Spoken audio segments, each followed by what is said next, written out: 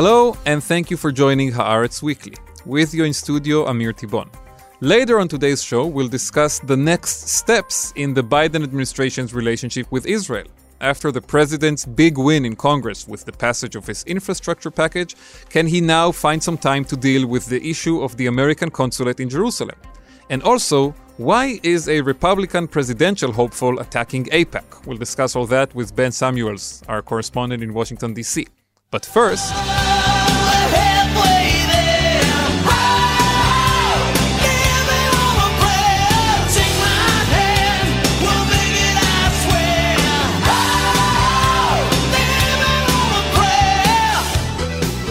Hello, Judy Maltz, our Jewish World correspondent. Hi, Amir. Great to have you again on the show. Great to be on the show. We saw on Friday some disturbing pictures coming from Jerusalem, from the place that we usually think of as one of the holiest places in the world, the Western Wall. And it seemed to be not exactly a place of peace and love on Friday morning when Women of the Wall activists were attacked on site when they came to pray.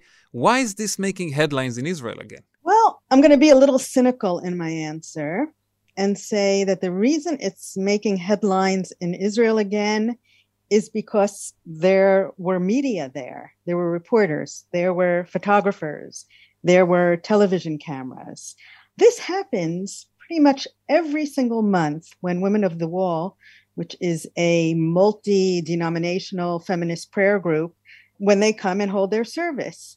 But in recent years, reporters stopped going. So nobody knew. It's kind of like, if a tree falls in a forest and nobody hears that it happened. If women get harassed and spat on the Kotel and there's no photographer, is it actually a news story, is what you're saying?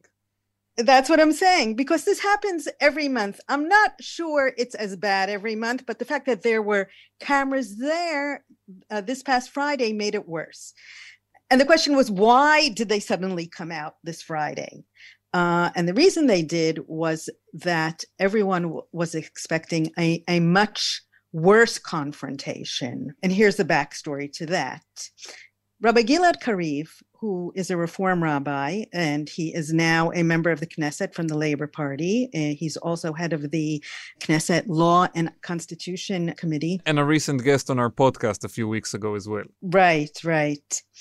And he has been using his parliamentary immunity in recent months to bring Women of the Wall a Torah scroll so that they can read from the Torah during their monthly prayer service. Just to clarify to our listeners who might be shocked at this point why parliamentary immunity is even part of the conversation, why does he, as a member of the Knesset, now an elected official in Israel, why does he have the option to bring a Torah scroll to the Western Wall versus just any other citizen who would like to bring a Torah scroll to the women's section of the wall?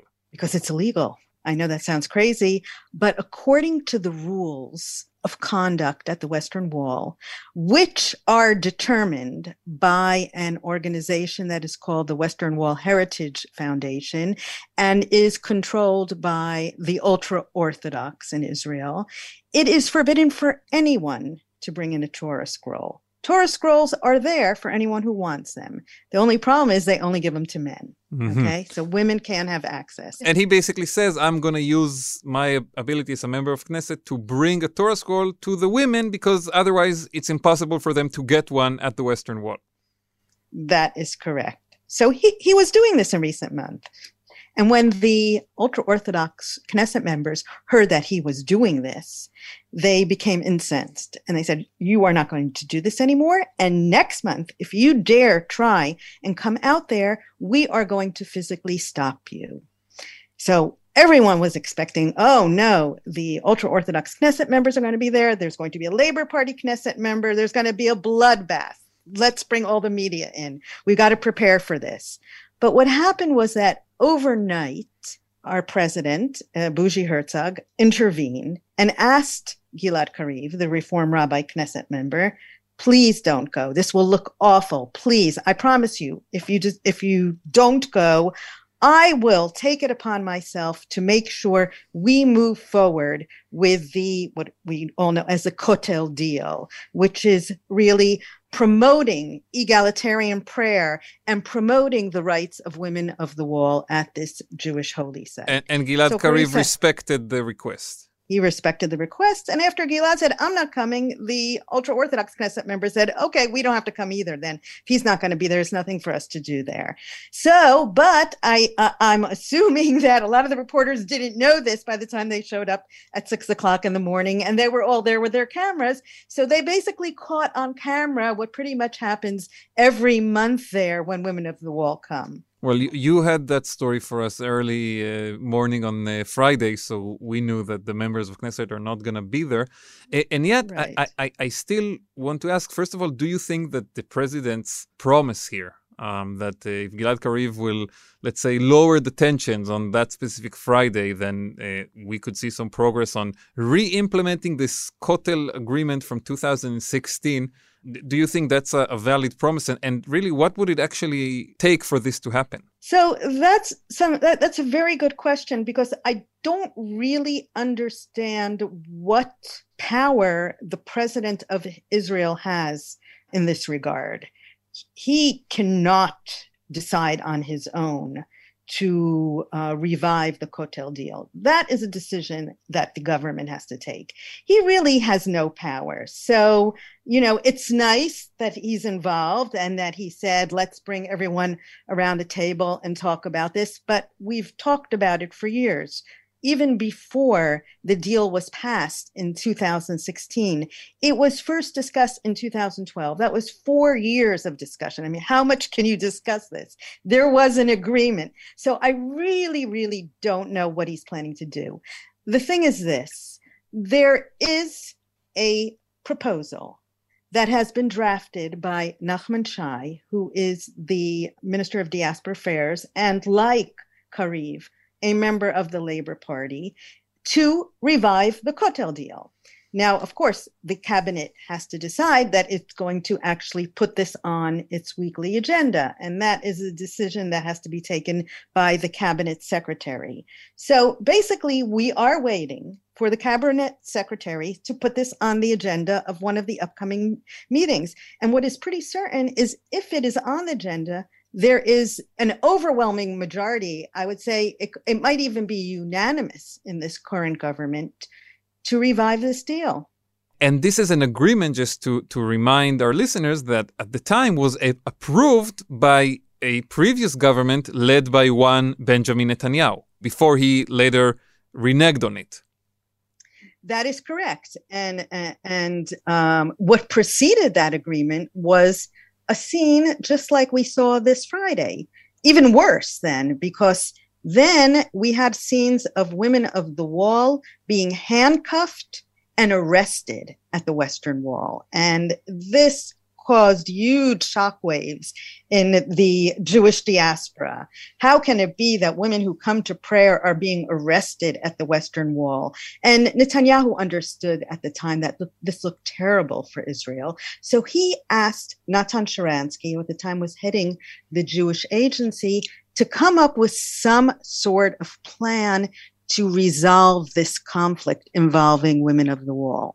And Sharansky's plan was, well, why don't we move Women of the Wall to the other side of the Western Wall? The southern side of it. Exactly. And there is already a little prayer place there that's used by the conservative and reform movements, and we'll move them there. But the idea is we'll take that little prayer area, which doesn't look very nice and is not very accessible and is not very visible, and we'll make it much grander, so that it is just as dignified and nice as the traditional segregated prayer space.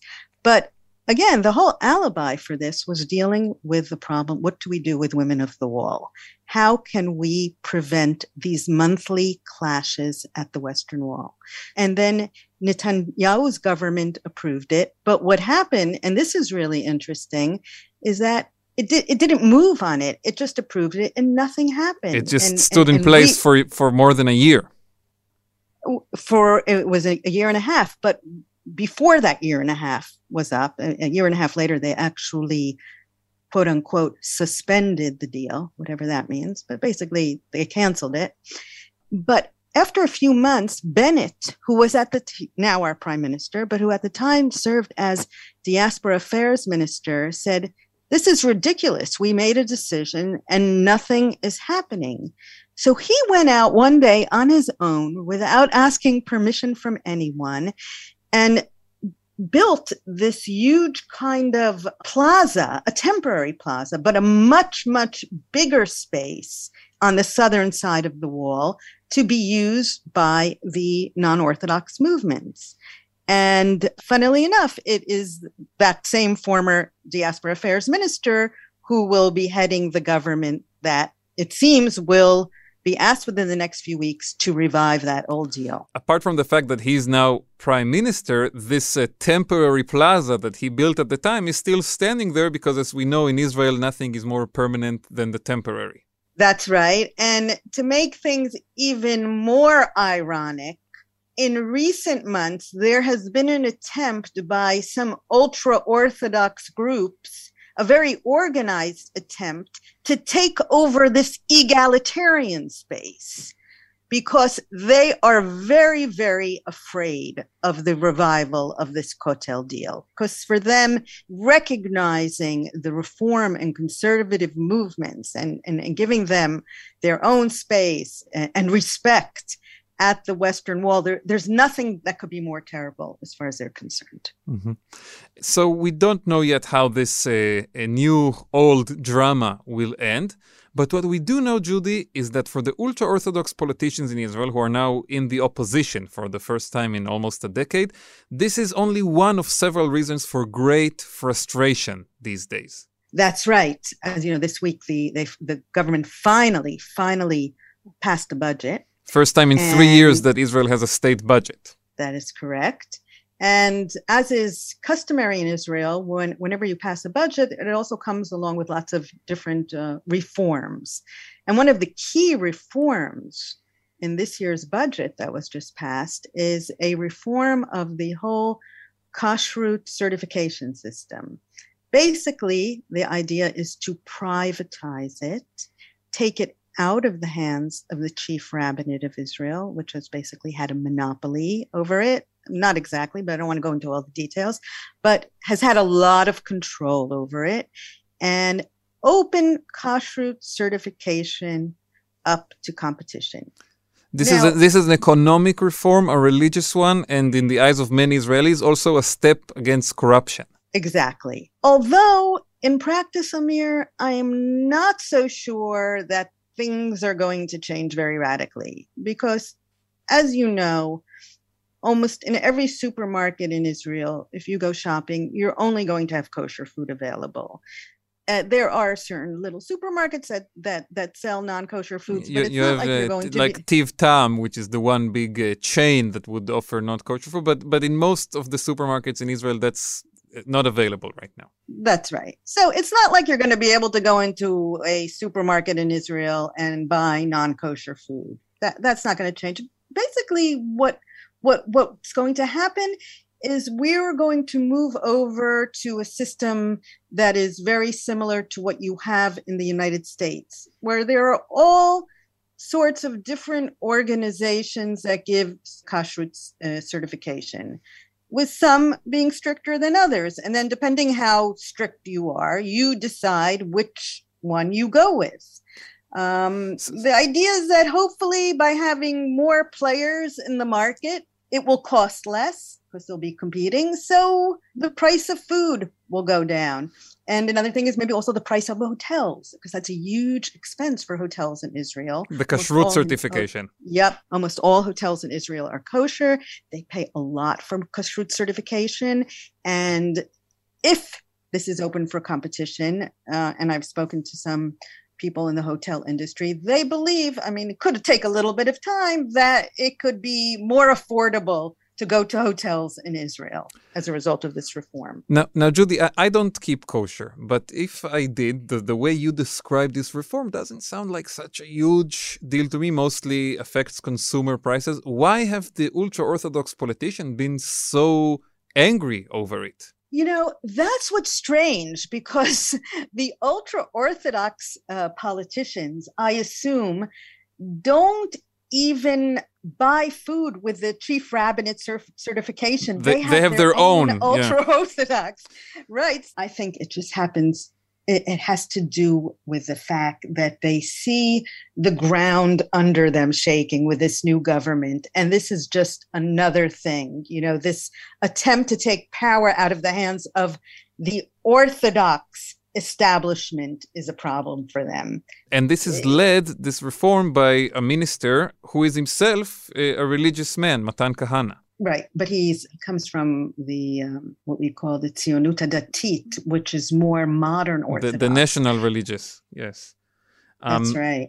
And a former Air Force pilot and officer in the military, so obviously a very different persona and a different political affiliation than the ultra-Orthodox parties. But I've heard accusations coming from them against him that this is an anti-Jewish reform and that it's threatening the Jewish character of the country. A bit exaggerated compared to how you just described it to our listeners. Right. I would say that's pretty exaggerated. Mm-hmm. Any other big reforms or steps that you see in the horizon that could also create these tensions around religion and state in Israel? Well, yes, there's a big one coming up now. And I think, and again, it's Matan Kahana, who is the Minister of Religious Affairs, who is in charge of this. He is now working on a reform of conversions in Israel, which I think could potentially be even more explosive than the issue of kashrut, because we get down to the very, very important question of who is a Jew in this country. In 2 sentences, what is he proposing there? The question is, which converts will allowed to be married in Israel? Today, only converts who have been converted through Orthodox rabbis that are recognized by the chief rabbinate can get married. Mm-hmm. Under his plan, I'm trying to simplify it as much as possible. Under his plan, if you were converted by Orthodox rabbis, they don't necessarily have to have been approved by the chief rabbinate. They can be municipal rabbis, they can be private rabbinical courts that get together, but the chief rabbinate will no longer have veto power. So it will make it a lot easier for Orthodox converts. I mean, conservative and reform, they still won't be able to get married in Israel. But for Orthodox converts and more liberal Orthodox converts, it will be easier to get married in Israel. We'll keep following that. And Judy, I'm sure you will have great reporting about it for us on haaretz.com. Thank you so much, Judy Maltz, for joining us on today's episode. My pleasure. Up next, Ben Samuels joining us from DC to discuss the Biden administration and Israel.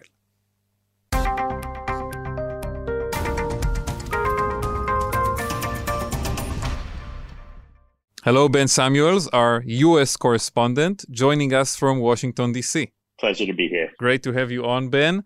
We're seeing in recent days some interesting back and forth between Israel and the U.S. over the issue of reopening the American consulate in Jerusalem. Why has it even been closed in the first place, and what's the discussion of recent days all about? So the Trump administration closed the consulate back when they were really starting to cut ties with the Palestinian Authority. And the Biden administration had committed to reopening it when they first took office as part of those general attempts to restart ties with the Palestinians and to kind of try to set a new tone toward the U.S. approach to the Israeli-Palestinian conflict. And, they committed to this very early on upon taking office. But, for one reason or another, the issue just sort of kept being punted. And now we're at the point where, the administration has been in office for about 11 months now, and there's still been zero movement. And Republican opposition and Israeli opposition has grown a lot more emboldened, especially over the past few weeks. Yeah, you had a story for us last week that I think 200 Republicans in the House of Representatives, or maybe even more, signed a letter against this idea of reopening the consulate. And I want to hear what Israeli Foreign Minister Yair Lapid had to say about it just this weekend. לגבי הקונסוליה, זה לא עניין של הפוליטיקה ויציבות פוליטית. זה התנגדות עקרונית של מדינת ישראל לפתיחת קונסוליה בירושלים. יש שגרירות אמריקאית, ויש, אם רוצים לפתוח אגב ברמאללה קונסוליה, אין לנו בעיה עם זה. So Lapid, in this segment we just heard, basically says there can be a U.S. consulate in Ramallah, where there are the offices of the Palestinian Authority, but not in Jerusalem, where it used to be. Ben, what has been the reaction in the U.S. administration to these kinds of statements? So the Republican talking point has largely been around this argument that U.S. law strictly stipulates that Jerusalem is the capital of Israel, and that any other recognition, whether it's through the presence of a consulate or whatever it may be, would be in violation of U.S. law. So there's nothing in the law that the Republican lawmakers are citing that says that there can't be more than one diplomatic presence, but it is just a very convenient sort of talking point.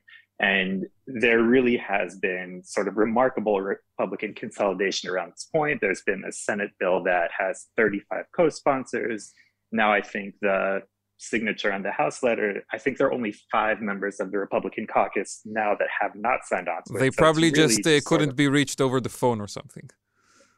Maybe they were on vacation.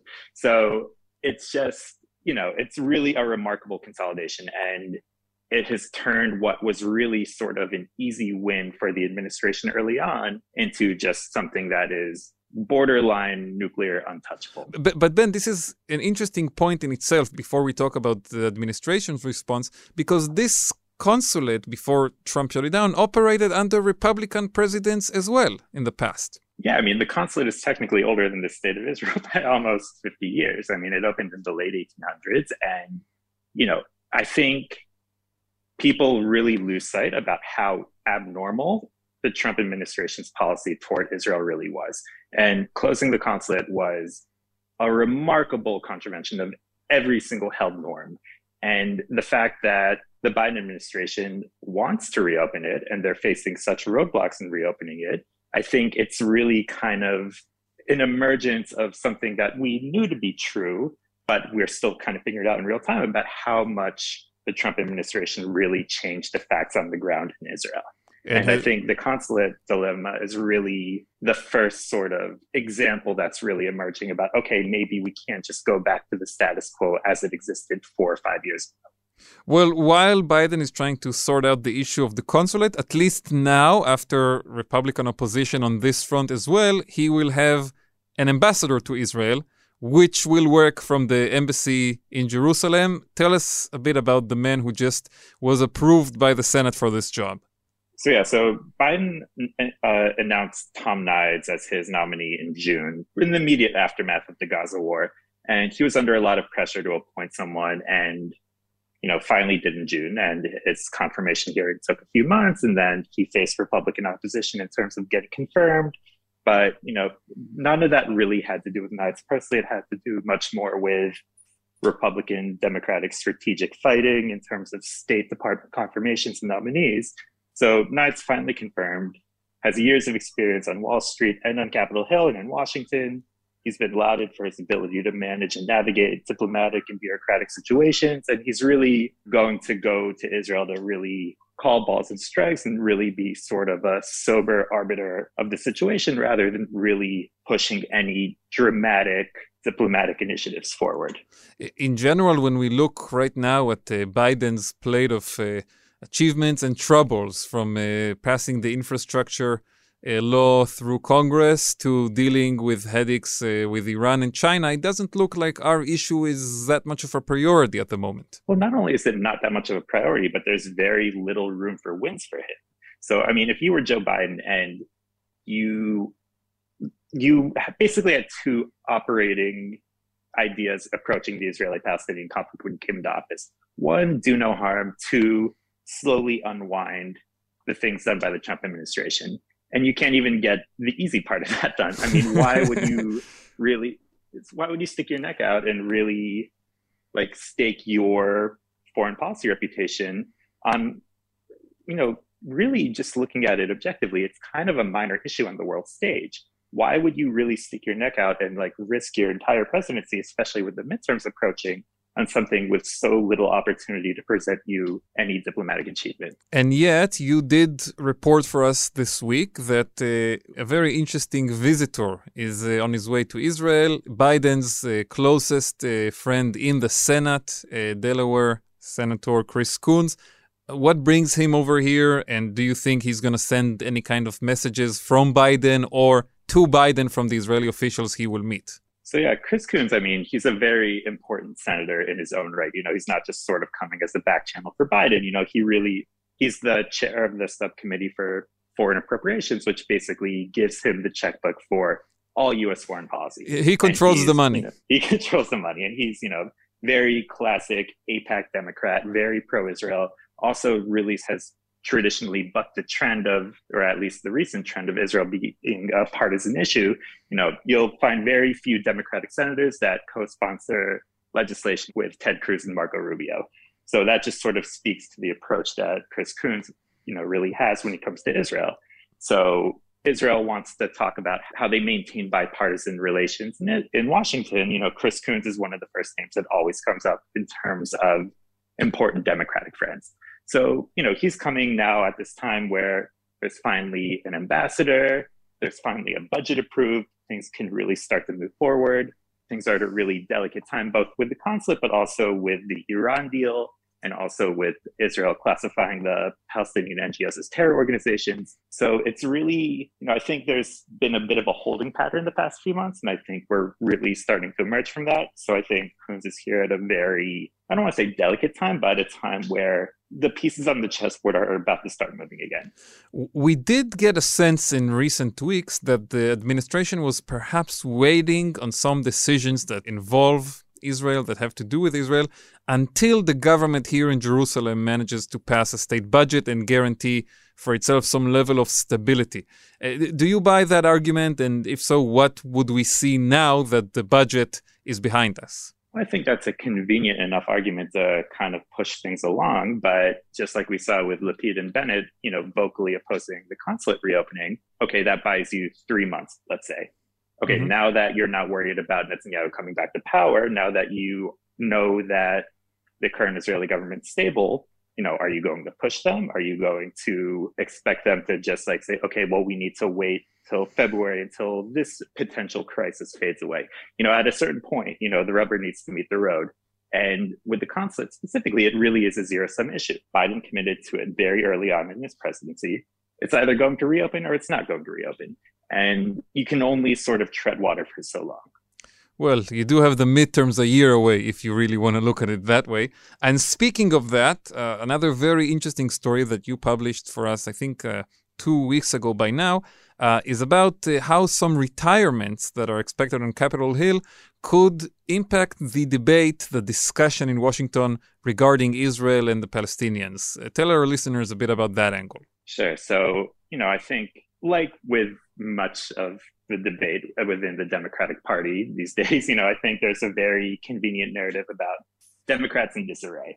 And especially when it comes to Israel, you know, there's the progressive wing that is, you know, unprecedentedly critical of Israel versus, you know, the pro-Israel AIPAC Democrats who say the bond is unshakable, unbreakable. You know, if you want Chris Coons versus the squad. I would say more like Elaine Luria, Ted Deutsch versus the squad, but sure.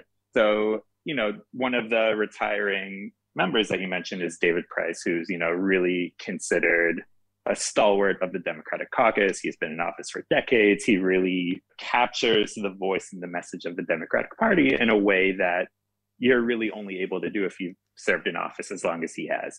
And he, more than any other lawmaker, I would honestly venture to say, has really embodied this middle ground in terms of the Democratic Party's approach to Israel, where there's a very specifically articulated message that we are in support of the two-state solution. We believe in Israel's security. We also believe in Palestinian right to self-determination, and we're against occupation, and we're against any steps that further entrench the occupation. So he really has led the charge in rejecting this narrative of a party divided.